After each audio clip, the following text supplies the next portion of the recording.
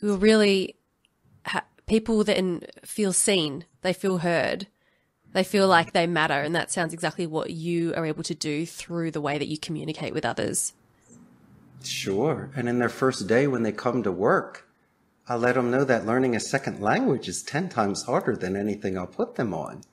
I'll give them all their resources, and I'll support you 100%.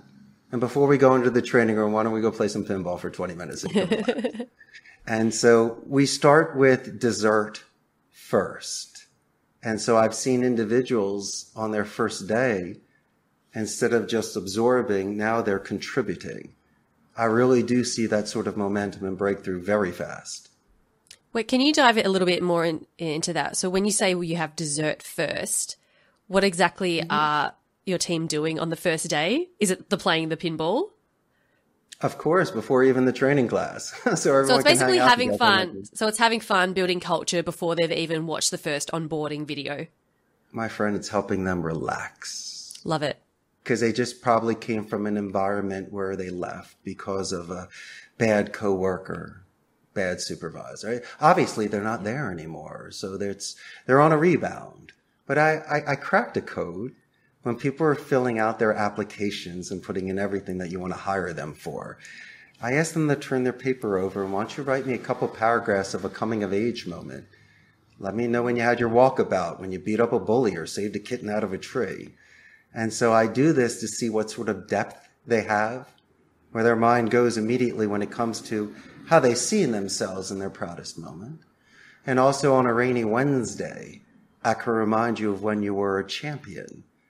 And let them know that you're better than that, and I know where you could be. And so these are the sort of things where you try to really grow with somebody with synergy, because, as I say, they look at me as a boss, and they come into work, and everyone does their 40 hours a week. I see it differently. I was given a career. I came to Costa Rica at 27 and worked at my friend's center for 4 years. So it was a 1 in a million opportunity. I learned it from the inside out. I wasn't C-level.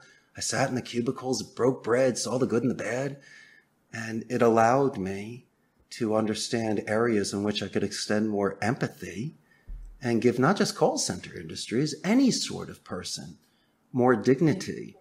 And I knew if I was ever given that shot, my base foundation would be play, empathy, and just showing that sort of respect to people, because it's done well for me.